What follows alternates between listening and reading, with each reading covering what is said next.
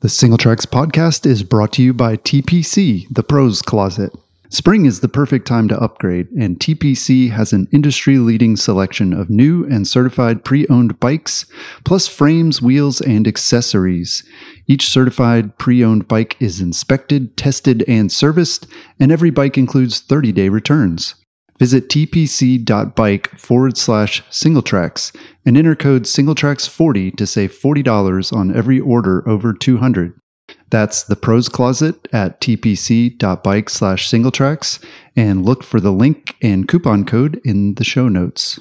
Hey everybody, welcome to the Single Tracks podcast. My name is Jeff, and today my guest is Chris Mandel. Chris is the rear shock product manager at SRAM RockShox, where he's worked for the past 8 years. He currently lives and rides in Bellingham, Washington. Thanks for joining us, Chris. Yeah, no problem. I'm actually the former rear shock product manager. I am currently the North American public relations person, but I was the rear shock product manager for 4.5 years, and Lindsay Watson placed me as the rear shock product manager just a little bit ago, and I'm really stoked to have her replace me. Well, thanks for the clarification. I guess I should tell you maybe you need to update your LinkedIn profile. I do need to update my LinkedIn profile. It's not a thing that I look at very often. That role was huge for me, and I had a really good time working on that team.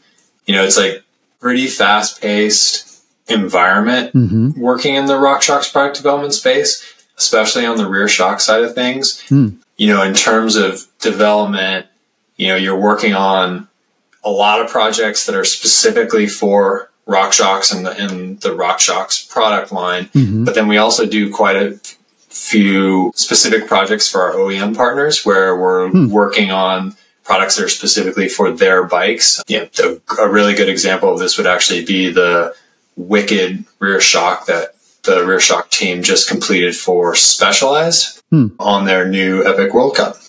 Yeah, for sure. And obviously, you know, this podcast, we're going to be talking about mountain bike suspension. And so, yeah, that experience obviously is a big part of your expertise and why we're stoked to have you here. So tell us a little more about your background. Like, how did you get started sort of working in bikes and suspension and all that stuff? Yeah, totally. So I followed a pretty similar trajectory probably to a lot of people who are in the bike industry. I, in college, was working at a bike shop and, you know, had originally gone to college to play American football, found really quickly that I didn't like that, kind of switched to mountain biking, or I didn't like it at the collegiate level, I should say, and switched to mountain biking, not just kind of like found it and started riding single track and really, really enjoyed it. And then right after college, I went from working at a bike shop to working at Full Speed Ahead, and then worked there for a few years as an inventory manager, and then became a product manager at Kona Bikes and did that for about 6 years, which was really formative and a great learning experience for me. And then in 2015, I joined RockShox as the rear shock product manager and did that from about 2015 till sometime in 2019. Okay. And that role was based in Colorado Springs, Colorado. So my wife and I moved from Bellingham to Colorado for that job. And then for some family reasons, I had to move back to Bellingham. And, you know, keep in mind, this is before the pandemic, so there weren't working remotely was kind of not a thing. Yeah. But SRAM was really amazing, and they were very understanding as to, you know, the reasons I needed to move back. And I wasn't able to continue being the rear shock product manager because that's a job where you really need to be hands-on. Yeah. But they did keep me employed, and eventually I found my way to taking care of communications for North America and Oceania. And so it's been a big transition for me, being someone who worked in product for all of my career and then moving over to the communications side of things. Yeah. But it's been really good, and it also provides, I think, you know, you and your listeners with the opportunity to get someone who has like worked in product development on the suspension side of things and on complete bikes, made it in the ability to kind of like speak to it in these contexts. Right. It's really interesting, the interaction between the shocks and the bikes, like the frames, and because every frame, I mean, especially obviously we're talking about rear shocks and how each frame is designed in terms of the linkages and the progression and all that. Like, it's really important to consider that when you're looking at the shock and how it interacts. Totally. And I mean, I think, there's the interplay between the kinematics of the frame, the stiffness of the frame, how that interfaces with how the shock is designed and what you've designed the shock to do. Mm-hmm. And then there's also the component of, our OEM partners are looking for their bikes to ride in a specific manner. Mm-hmm. And so a lot of the tuning work that we do with them is to achieve whatever that customer's goals are in terms of the performance of their product. Right. So you could have two companies that have relatively similar leverage rate curves, and they'll make totally different tune decisions simply based on how they're looking to have that bike ride. Yeah. Yeah. And before we jump into kind of talking about that too, you mentioned that RockShox is in Colorado Springs. It's a part of SRAM, which is, mega big corporation, I believe, mostly based around Chicago area, right? But they've kept RockShox in Colorado Springs. Obviously, that's somewhere where you can do a lot of testing and that sort of thing. Like, is that the idea behind sort of keeping RockShox separate and giving it kind of its own space? Yeah.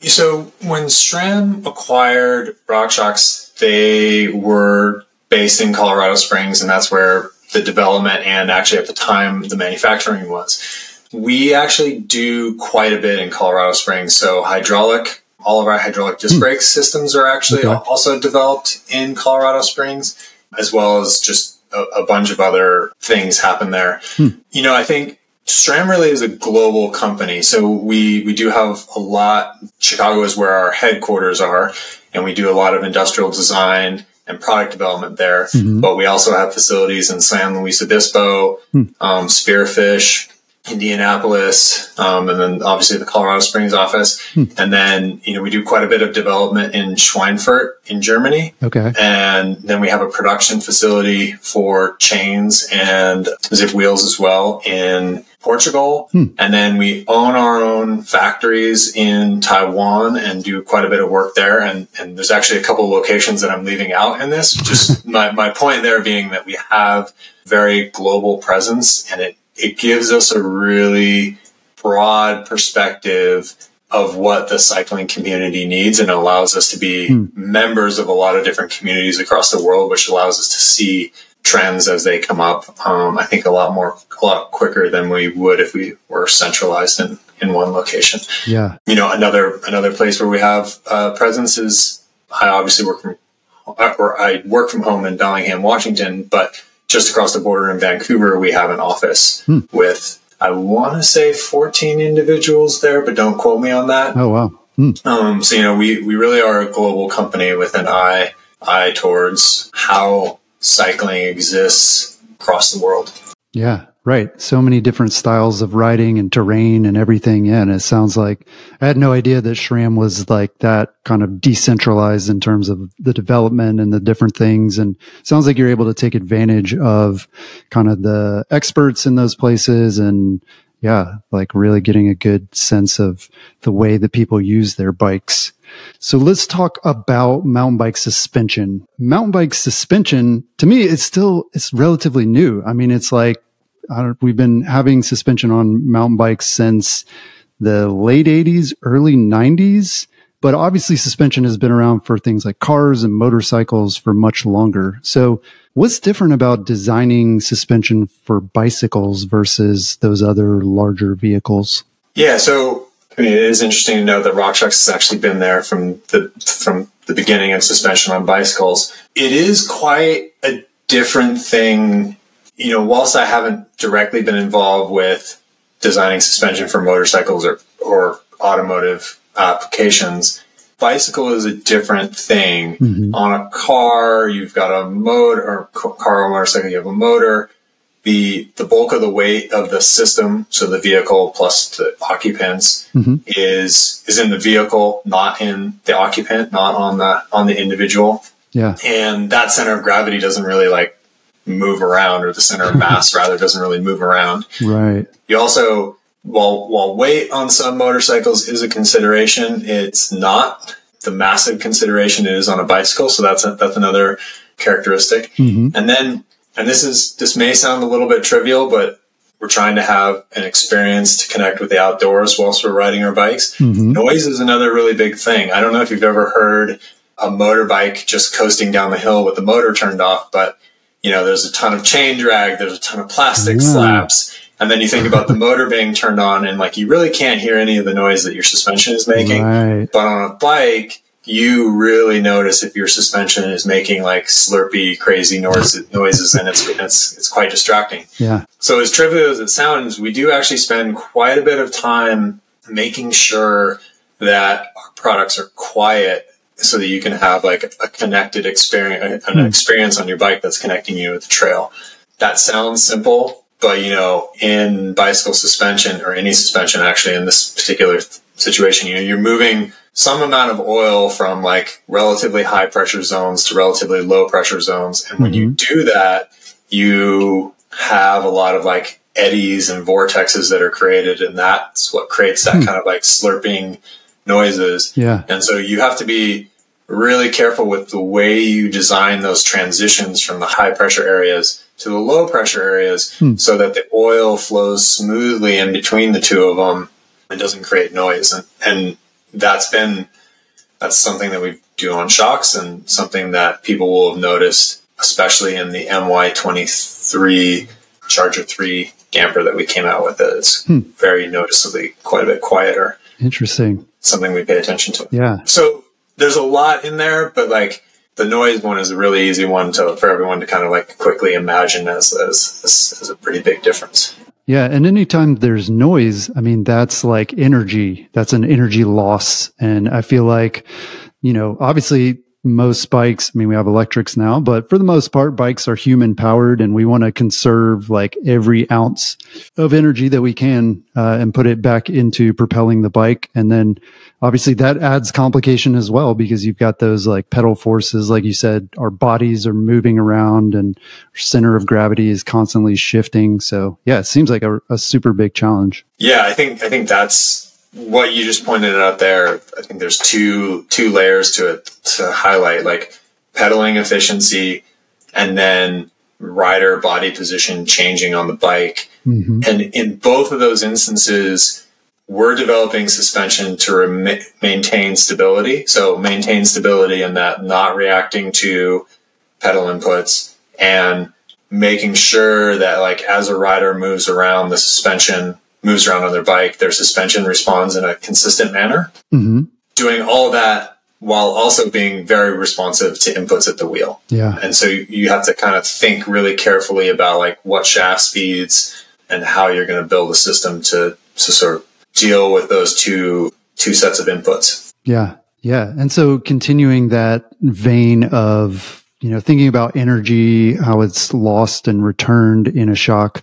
Another thing that maybe it's a minor thing, but is heat management important for the average rider in a shock? Like do shock temperatures matter and how do you deal with that? Yeah. So shock temperatures do matter. You do heat up your system a number of different ways. So oil moving through the shock there's friction with oil moving inside of a shock. Mm-hmm. You also have in an air spring system, you'd also have the adiabatic process, which is when you have a very, very fast shaft speed. Mm-hmm. There's a point at which the shaft speed becomes so quick that there isn't enough time for pressure to increase in the air can. Mm-hmm. Just from the physics side of things, the pressure can't shoot up that quickly. Yeah. And so that energy goes into creating heat instead of going into creating an increase in pressure. And then that is dissipated. Yeah. So it's definitely something that we pay attention to. Some of the differences in feel between a coil spring and an air spring would be a result of that adiabatic process. Okay. But it's something that we're aware of. We know what the max temperatures for a given ride experience are going to be. Mm-hmm. And we develop our systems to primarily our rebound system, because that would be what would be the first impacted by it all, to manage that as best as we possibly can. And I think there's some kind of like surprising pieces in there. Like, you're going to see a higher absolute temperature on a coil shock than you would see on an air shock. Really? And that's simply because the coil shock has less surface area with which to dissipate heat, and surface area is what's going to allow you to sort of bleed that off into the environment as quickly as possible. Another little like tidbit is it's not necessarily the like highest speed trails that end up generating the most heat in the shock. It actually tends to be slower speed trails that have really big compressions that result in generating more heat, simply because you have less airflow over the shock. So the heat, more temperature is able to build up. Right. So yeah, it is something that we consider, and it's something we pay attention to as we're developing products. It shouldn't be something that really impacts the end rider in their riding experience, but it's definitely it's one of the things we pay attention to. Yeah. That's kind of what I was wondering is if the average rider is actually pushing the shocks to that level, or if this is something that, really we're just talking about like pro racers who are going to notice maybe a little bit different performance, like at the start of the run versus the end of the run. I think it has less to do with in terms of like how much heat is going to be seen. Pro racer versus like really astute amateur. It's probably has more to do with like the trails and the trail situation that's being ridden on. Okay. But again, like really, we're very aware of like what the boundary cases would be, or like the worst case scenarios are. And we design our systems as best we possibly can to sort of manage that. And we do that through various different ways, like the surface area, like as I kind of mentioned already, the surface area of the shock, the amount of oil in the shock, what type of oil we use in the shock.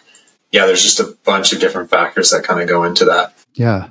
And so that kind of leads me to my next question about testing and development. How much of testing for suspension components is real world versus lab based? I imagine it's a mix of the two, but which one is like, are you spending more time on, or are you learning more from? Yeah. So I actually think this is I'm really glad you're asking this question. They go hand in hand is really the answer to that. We'll have an engineer develop a thesis for something. For example, they'll say high frequency vibrations are what leads to hand fatigue in riders. And then they'll say, okay, can we develop a suspension technology that reduces the amount of high frequency vibrations that reach the rider? And then they'll develop a technology. In this specific case, I'm referencing buttercups in the fork. Right. And they will do blind back-to-back testing with a rider. And that feedback will get written down. Okay. Then they will also do some type of lab test that checks off and puts high frequency vibrations into a system, and then has a way to test the end result of that. Okay. And the only time we go forward with a technology is when we have the theory. So like the hypothesis that the engineer had came up with, the lab tests, and the rider test, the blind rider test feedback, all pointing in the same direction. Yeah. Interesting. So if one of those was to like not line up, that would send us back to the drawing board to like keep iterating and keep thinking about what we're doing. Just to kind of give you like an even more sophisticated example of how this kind of plays out sometimes. When we were developing the model year 23 RockShox forks, so the new Zeb Lyric Pike with the Charger 3 damper and the buttercups, the lead engineer on that and his sort of main test engineer are the same size, and they actually forced themselves to ride the exact same setup on the same bike. And what they ended up doing was they built two identical bikes on the same day. Everything's the same pedals, fork, handlebars, grips, all of it. And they would go out and ride together, and one bike would have one thing that was different from the other bike. And what that allowed them to do was instantaneously switch bikes in the middle of a ride without having to do anything. They could just jump from one bike to the other, and it was the exact same ride experience, except for they had changed one thing on it. Yeah. And that allowed them to get really direct, really quick on trail back-to-back comparisons that they could then flip around and test in a lab to see if the feedback that they were giving lined up with what the test data feedback was also giving. And that really is like what allowed us to like get to a lot of the refinements that we had in the MY23 product line. So like if we just stick with the Buttercups example for a second, if you take the Buttercups apart, the rebound and compression rubber bumper components of the Buttercup is actually different rebound and compression on the air spring side and on the damper side. And that really came from like a lot of back-to-back testing and like putting Buttercups only on the air spring, putting Buttercups only on the damper, having the rubber elements be all the same on each side, and then realizing that we needed to change them from side to side, changing the durometer of them, riding them at hot temperatures, riding them in cold temperatures, and really kind of like parsing out what those systems needed to be for their specific application. Yeah. That's interesting. I mean, it's almost like, not to minimize the engineering and like the science behind it all, but some of it sounds kind of like guess and check, like where you're just like, okay, we think maybe this is going to make a difference, but we don't know, do we put it on the rebound side or the compression side? Like, let's go out there and try it out. Are there a lot of things that you try and nobody can tell a difference? Like you do the blind test and like it's kind of inconclusive? Yeah, that absolutely happens. And to touch on the guess and check thing for a second, innovation and developing new things is like a tricky, difficult space. You have to have your eyes and your ears open to what's not working today. And you have to see those things. A lot of times, at least for me, they come across as feelings and it's different for different product developers.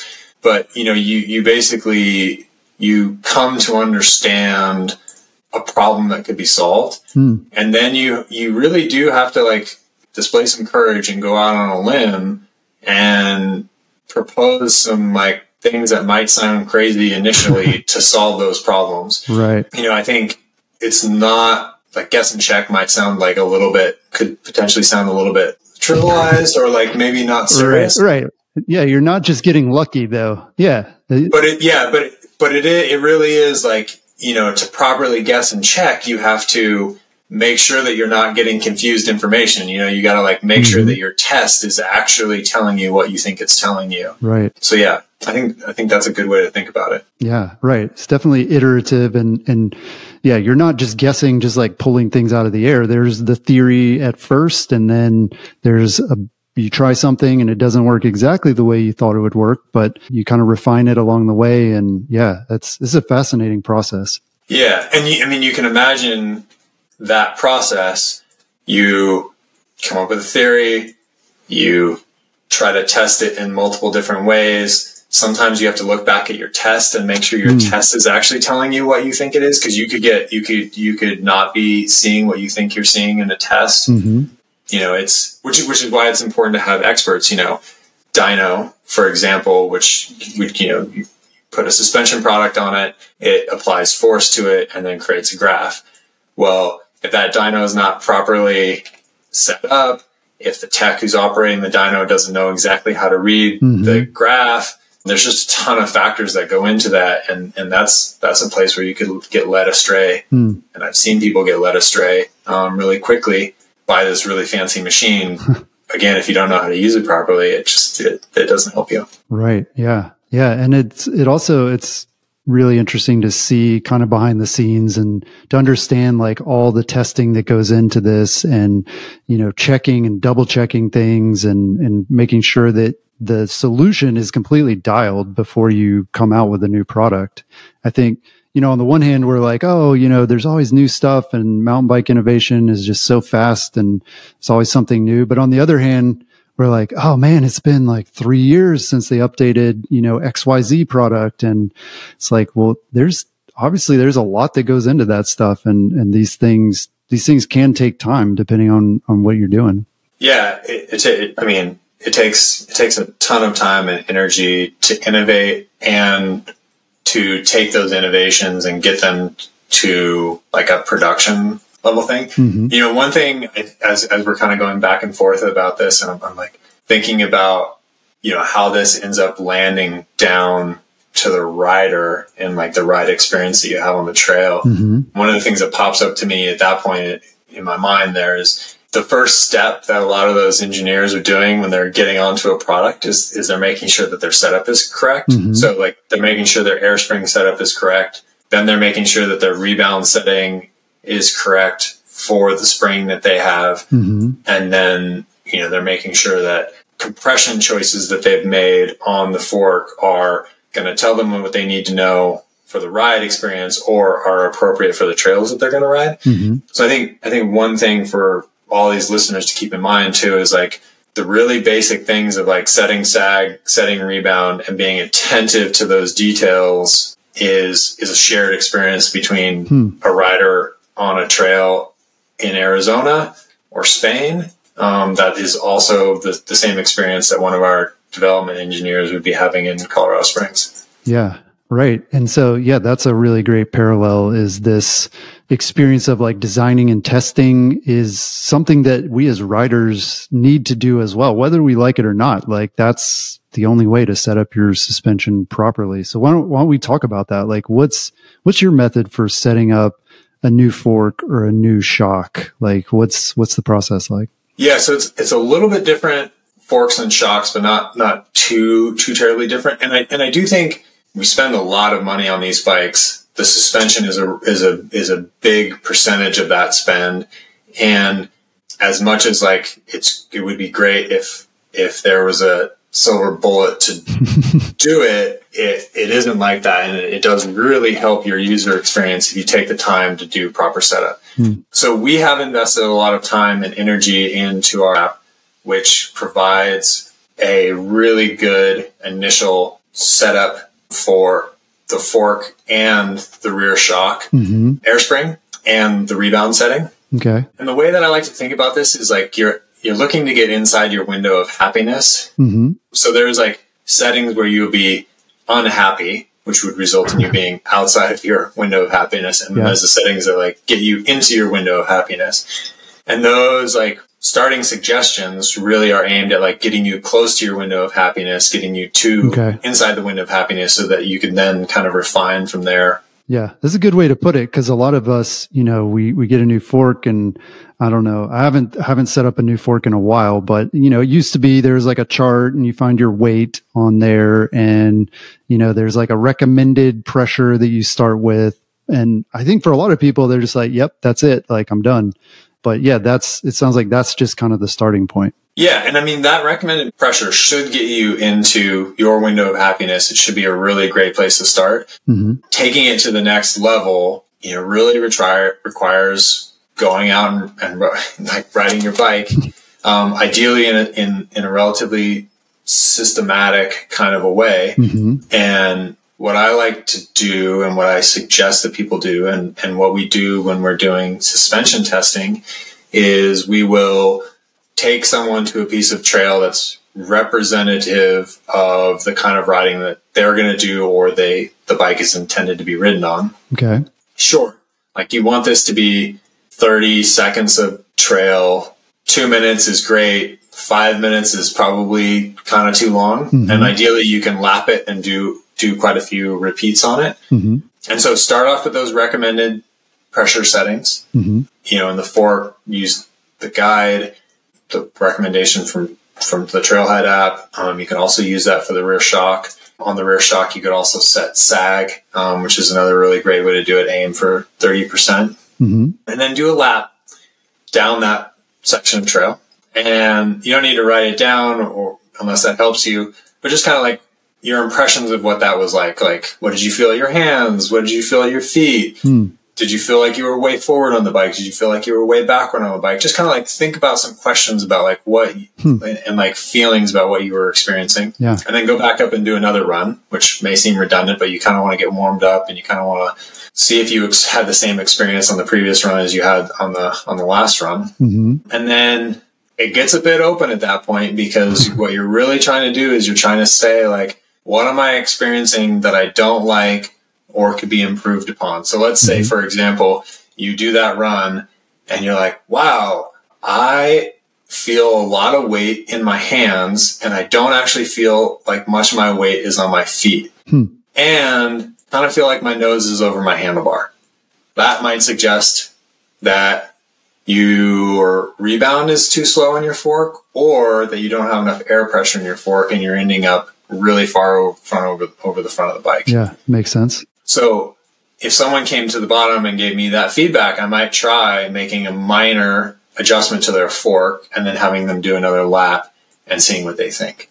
A different example of what the feedback could be is they come to the bottom and they're like, I clacked bottom out twice coming down that. Yeah. And it's okay to bottom out. Like you do want to use full travel.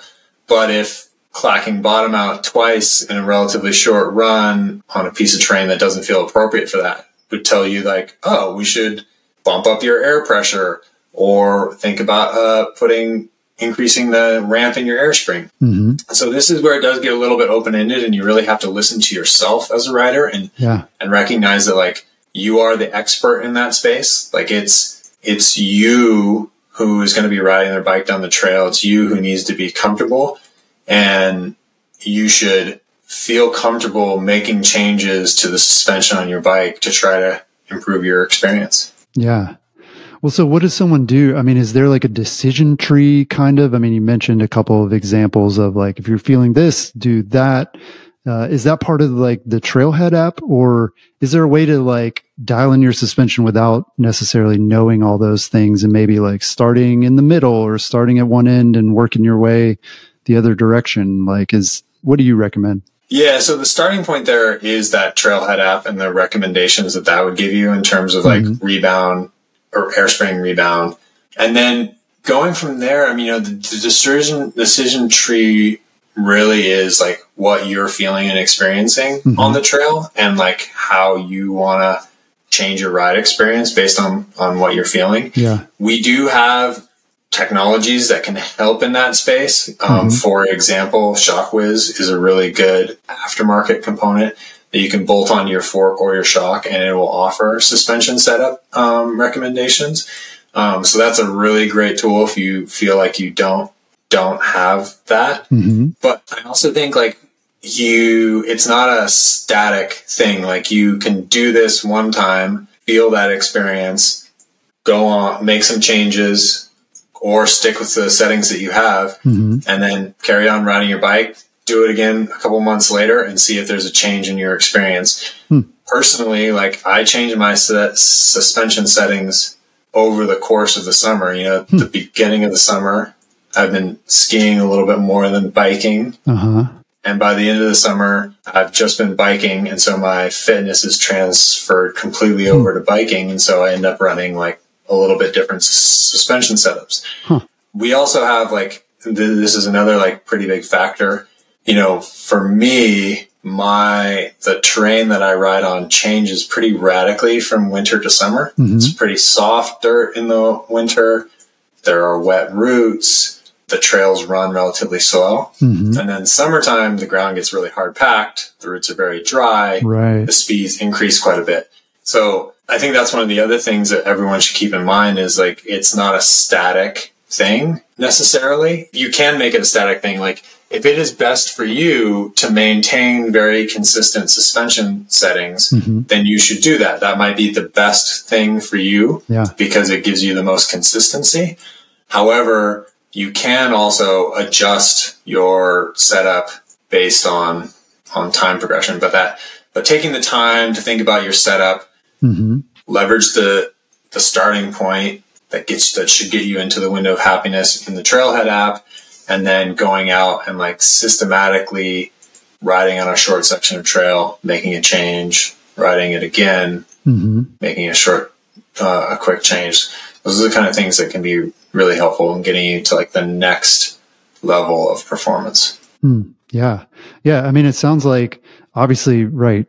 Going through that process is super helpful, but yeah, it also sounds like it really pays to understand how the suspension works. And if you're feeling this, then that means that you need to do that to your fork or your shock. Because like you said, our fitness changes, our riding style changes throughout the year, or, as we progress, trails change. I mean, there's so many things that change that it doesn't really make sense to just say like, oh, well, I always run 3 clicks on rebound and, -2 on compression. And like, that's it. It doesn't sound like that's necessarily going to give you the full advantage. Yeah. And, I think it's a bit of a learned thing too, right? Like let's say you tomorrow decide you're going to try this out and you go out and, you could do a run with your fork at the current air pressure, do a run with your fork with a few PSI more. And then you could do a run with your fork at a few PSI less.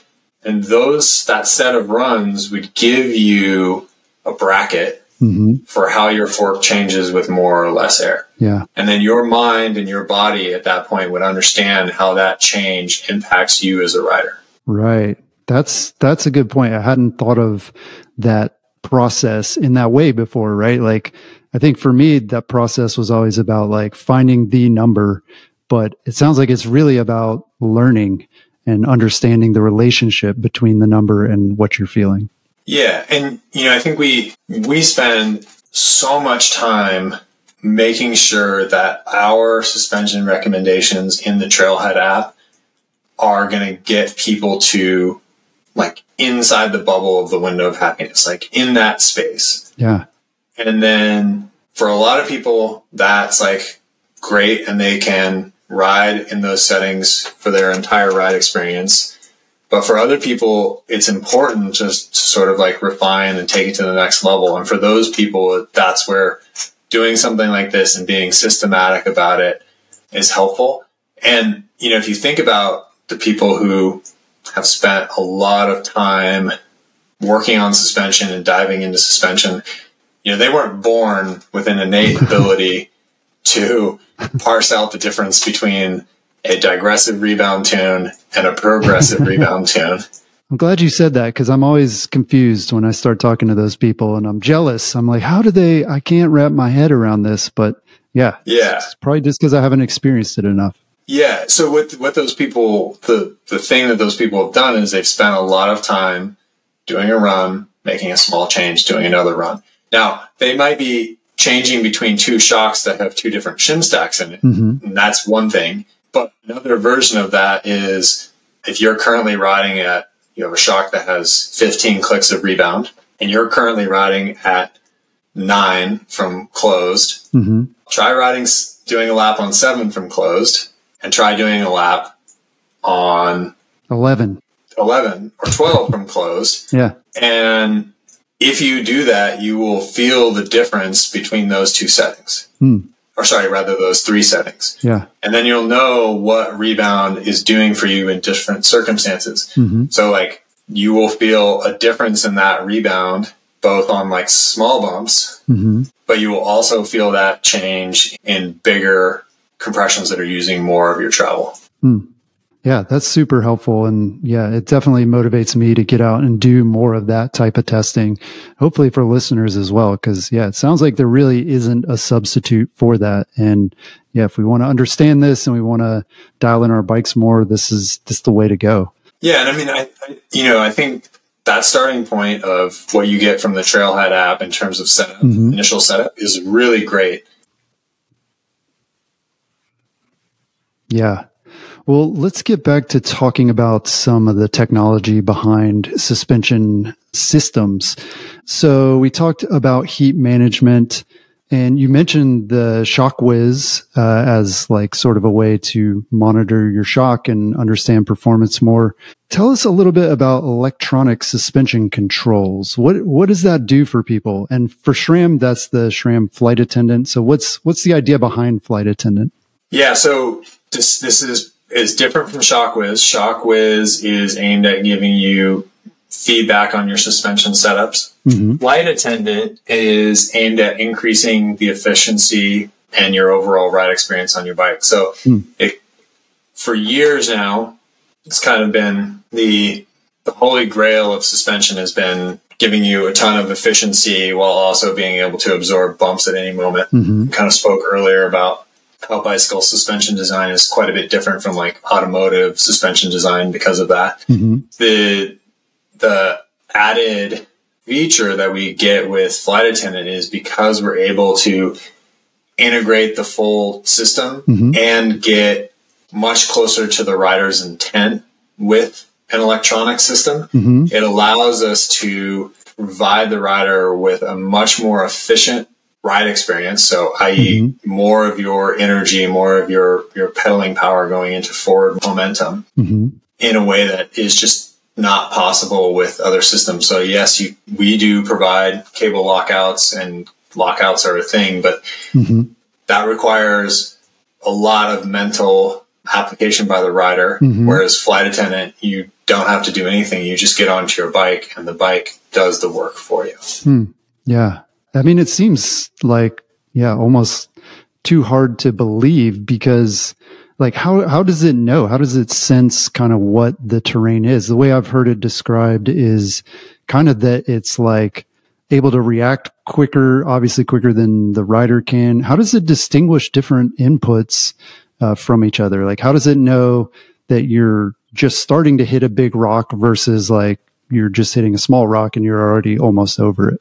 Yeah. So in terms of like how the fork and the shock deal with like the inputs to the wheel, that's like basic's not the right word, but like we put a lot of work into the accelerometers and how the information that's coming from the vibrations in the fork, the vibrations that the fork and the shock are seeing, be those big impacts or small impacts, and how the accelerometers in the fork and the shock sort of manage that input and then change your state based on that. And then the other piece of information that we use to infer rider intent is the pedal sensor, which is based in the cranks.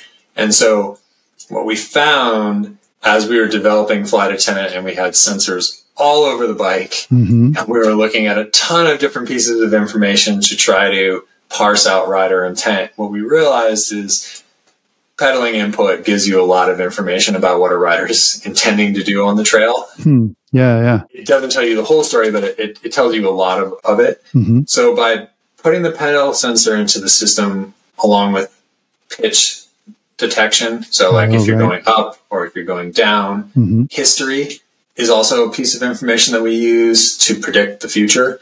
So the Flight Attendant algorithm knows what has happened in the last few moments and uses that along with the pitch information and then the rider input in terms of whether the rider's pedaling or not pedaling to think about what the future sections of trail could look at and make a decision based on that, telling it which state it should be in.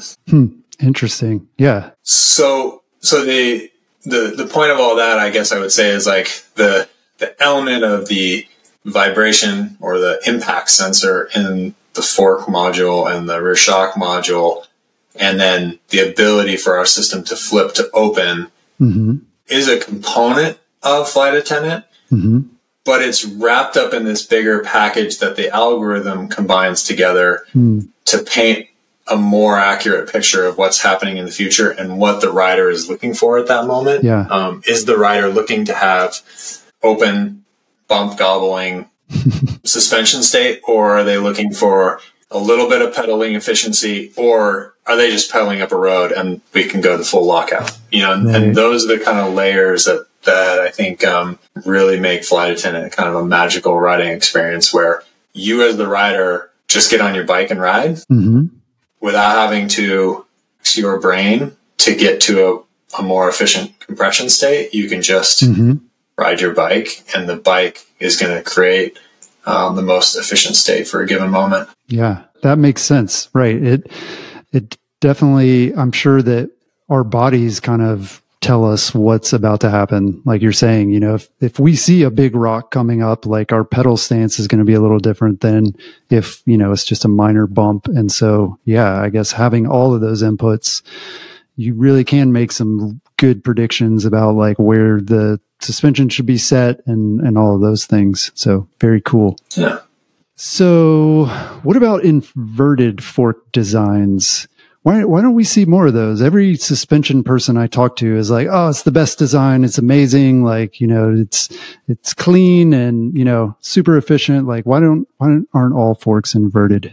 Yeah. So, I mean, we've done inverted forks, before. The RS1, I think was like the most shining example of like a really elegant, effective inverted design. Mm-hmm. However, the technology today really lends itself to the current setup of forks with having magnesium lower legs and aluminum upper tubes. Just in terms of efficiency of design when it comes to the stiffness to weight ratio, ease of maintenance and working on it, ensuring the entire system is well aligned. Mm-hmm. The ease of getting wheels on and off, cable management. There are advantages to inverted designs, but there are a lot of costs that come along with that. And when we look at like the problems that we're trying to solve, the traditional fork design is the most efficient way to do that. Yeah. Yeah. And you mentioned, I think you mentioned stiffness as being like one of the challenges with that.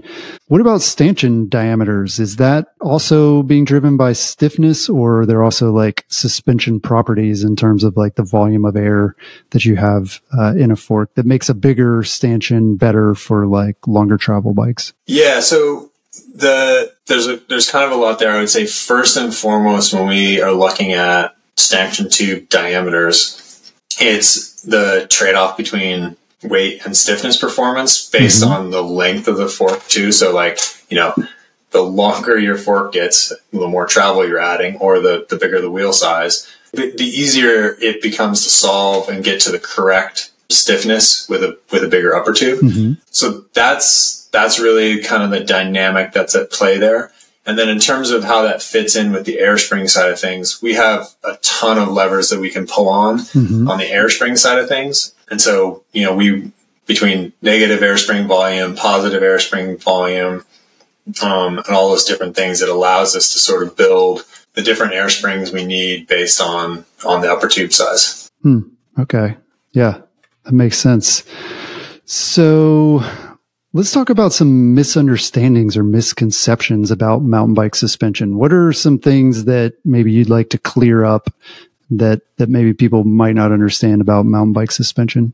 Ooh, I mean, I would say I don't know if this exactly answers your question, but the first thing that comes to mind to me, is in the motorcycle space, there is like a really strong ethic of getting your product serviced at the exact service intervals. Yeah. And I think cyclists struggle with that a little bit. And I would say the misconception is that you can just run your bicycle suspension fork or your dropper seat post forever and it'll be fine. Yeah. And what I would say is, no, you should be attentive to your service intervals. And one thing you'll notice is, first of all, you can Google SRAM service intervals and you'll see we have, on one consolidated page, our service intervals for brakes and suspension all together. And we spend quite a bit of energy and time trying to make sure that like we block that stuff off so that, you're not like bringing your fork in to get serviced and then 2 weeks later you've like put another 10 hours on your rear shocks. You need to get your rear shock serviced. You can do those two things at the same time. And it really does like have a big impact both on like how much value that product is going to provide to you over time, because it's going to last longer, but it also is going to give you a better riding experience over time. Yeah. Yeah. Well, but do people need to be like, it says 100 hours, like right at 100, you need to get it serviced, or is it kind of, depending on how you ride and your conditions and that sort of thing? Yeah, there's a bit of like how you ride and your conditions. For example, like with our dot brakes, we recommend that you bleed your brakes, replace the fluid once a year. Mm-hmm. Now, if you're riding in a very aggressive place like Morzine in France would be a very good example of quite a steep place. Whistler would be another example. That might be a place where you want to do it a little bit more often than that. And then on the suspension side of things, like 50 hours would be your like lower leg and air can service on your fork, plus or minus some number of hours on that front. You don't need to do it exactly at 50 hours, but like 50, if you're in the ballpark of 50, it's going to make your product last longer and it's going to give you a better ride experience. Yeah. That's a tough one for a lot of people, I think, because I mean, we ride a lot, right? Like we just did a survey asking, Single Tracks readers, like how often they ride. And, for most people, it's at least 2 or 3 times a week. So even if you ride like an hour a week, you're at 50 hours in a year, right? And people are doing like 10 times that. So, I mean, are we really going to be servicing our forks like every couple of months? I mean, to keep that product working in tip-top shape, that is our recommendation. That's yeah, wow.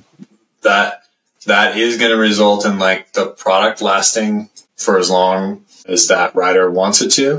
And it is also going to give them the best like feel in terms of performance. These are like pretty high-end products. Like they're, we're not talking about like Formula One stuff that has to get rebuilt every single race. But for example, I was just looking at automotive brakes.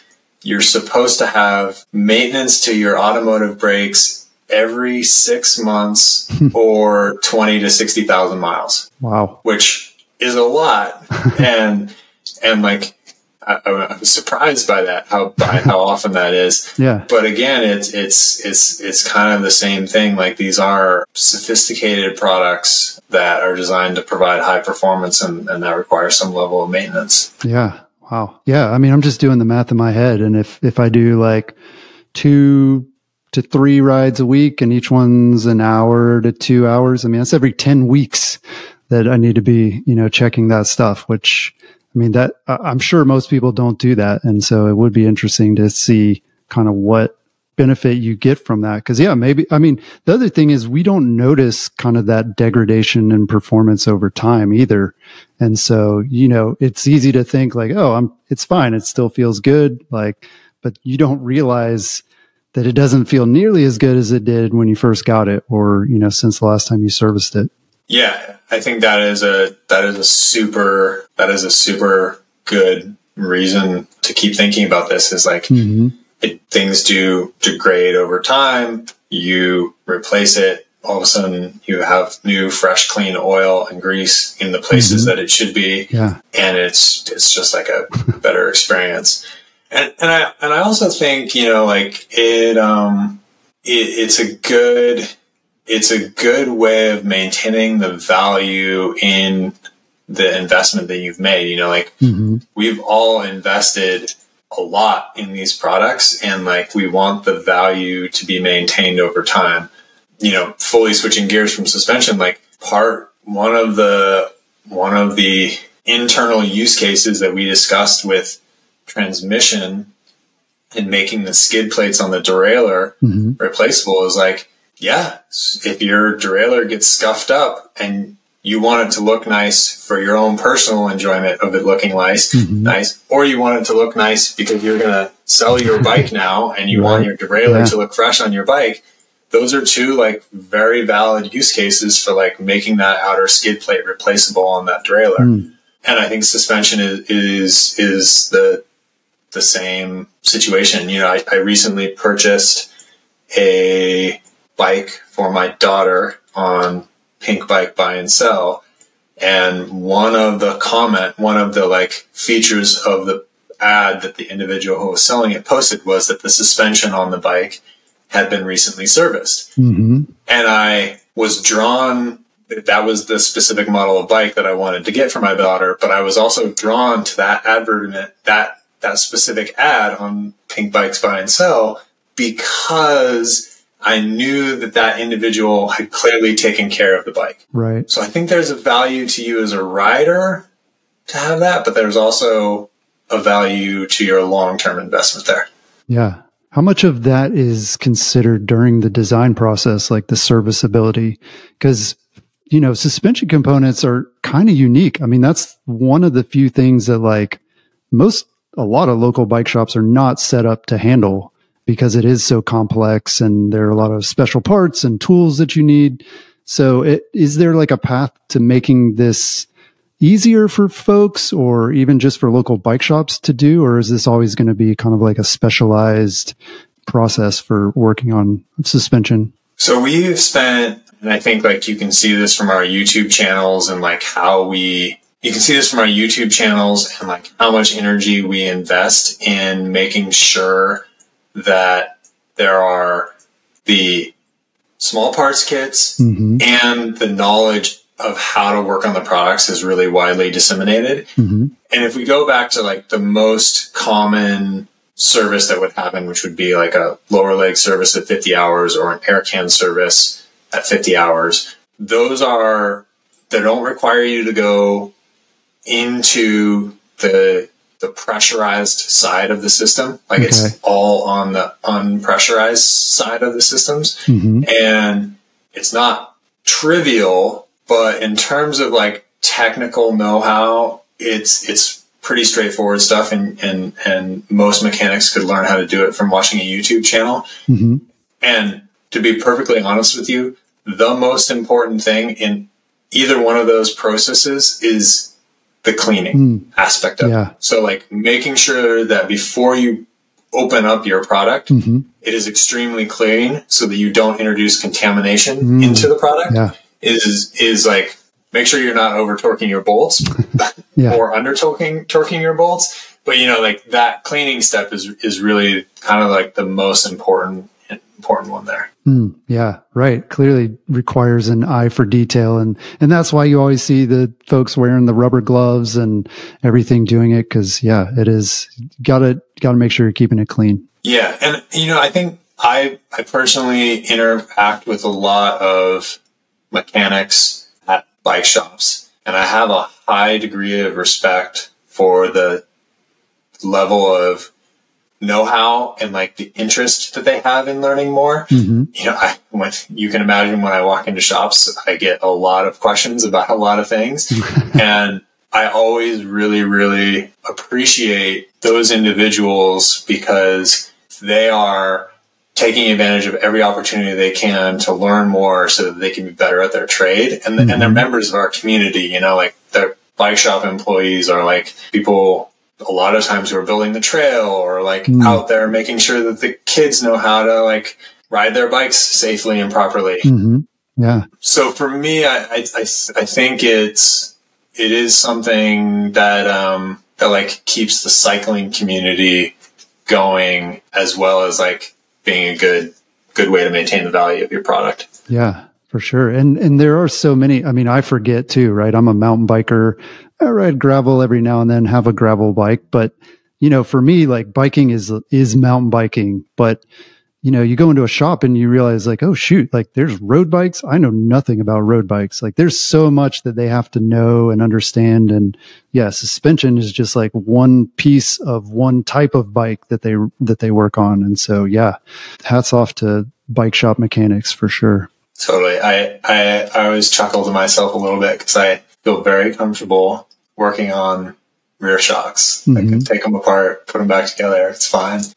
I definitely still experience a bit of anxiety when I have to do handlebar tape, which always makes me smile. Right. Like I would be very nervous about doing handlebar tape for anyone other than myself. Yeah. Right. I think it just depends on the person too. Like you said, like if you're working on suspension, you got to be very clean and detail oriented. Whereas, for other stuff, maybe you can be a little more ham fisted and, different strokes.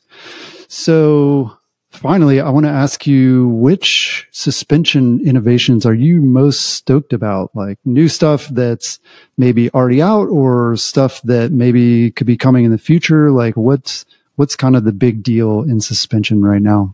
Yeah. So there are some things coming in the future, but unfortunately I can't talk about them. Yeah. But you're really stoked about them, and we will be too, I'm sure. But I also think like what we have access to today is pretty amazing. You know, the two things that come to mind when you ask that question, one is buttercups, which we introduced with our MY23 RockShox product line. Mm-hmm. And I think that is a innovation that I really like, because I think it just reduces a lot of hand fatigue and allows mm-hmm. riders to push harder, further, on a longer descent. So mm-hmm. that one comes to mind.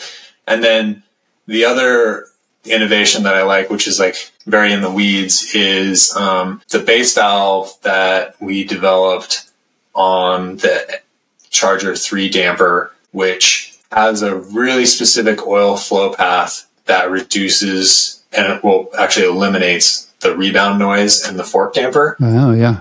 There's a bunch of really cool, neat little features in there, and I still every time I ride that fork and it's quiet, it makes me smile. And then I also know like how much blood and sweat was expended to get to that. Mm-hmm. I think it was worth it, because it creates a really good riding experience, because you get to ride in silence. Yeah, right. Yeah, I mean, what a great place that we are today, where it's the little things like that that get us most excited, because, you know, I mean, suspension is really great, but there's still these like areas where we can now take some time and be like, okay, like, can we dial this in, and can we like make it quieter? Can we, you know, reduce these vibrations that have always been there, but nobody really thought like, oh, maybe we should do something about this. Maybe we can do something about this. So yeah, super cool. Oh. Yeah. Well, Chris, thanks so much for taking the time to chat with us. I learned a ton, and there's actually, I mean, we had other stuff to cover, but ran out of time. So we'll have to do this again, but thanks for joining us. Yeah, I really appreciate the opportunity, and I hope this was helpful and informative, and I'm down to do it again. Maybe you can get some feedback from the listeners on what they want to hear round 2. Yeah, that's a great idea. Yeah. So if you're listening and you've got questions about mountain bike suspension, definitely hit us up and let us know, and we'll be sure to send these over to Chris. And then also, yeah, check out the SRAM website, SRAM.com, and look up those YouTube videos that'll help you get your suspension dialed in and hopefully answer any other questions you might have. That's all we've got this week. We'll talk to you again next week.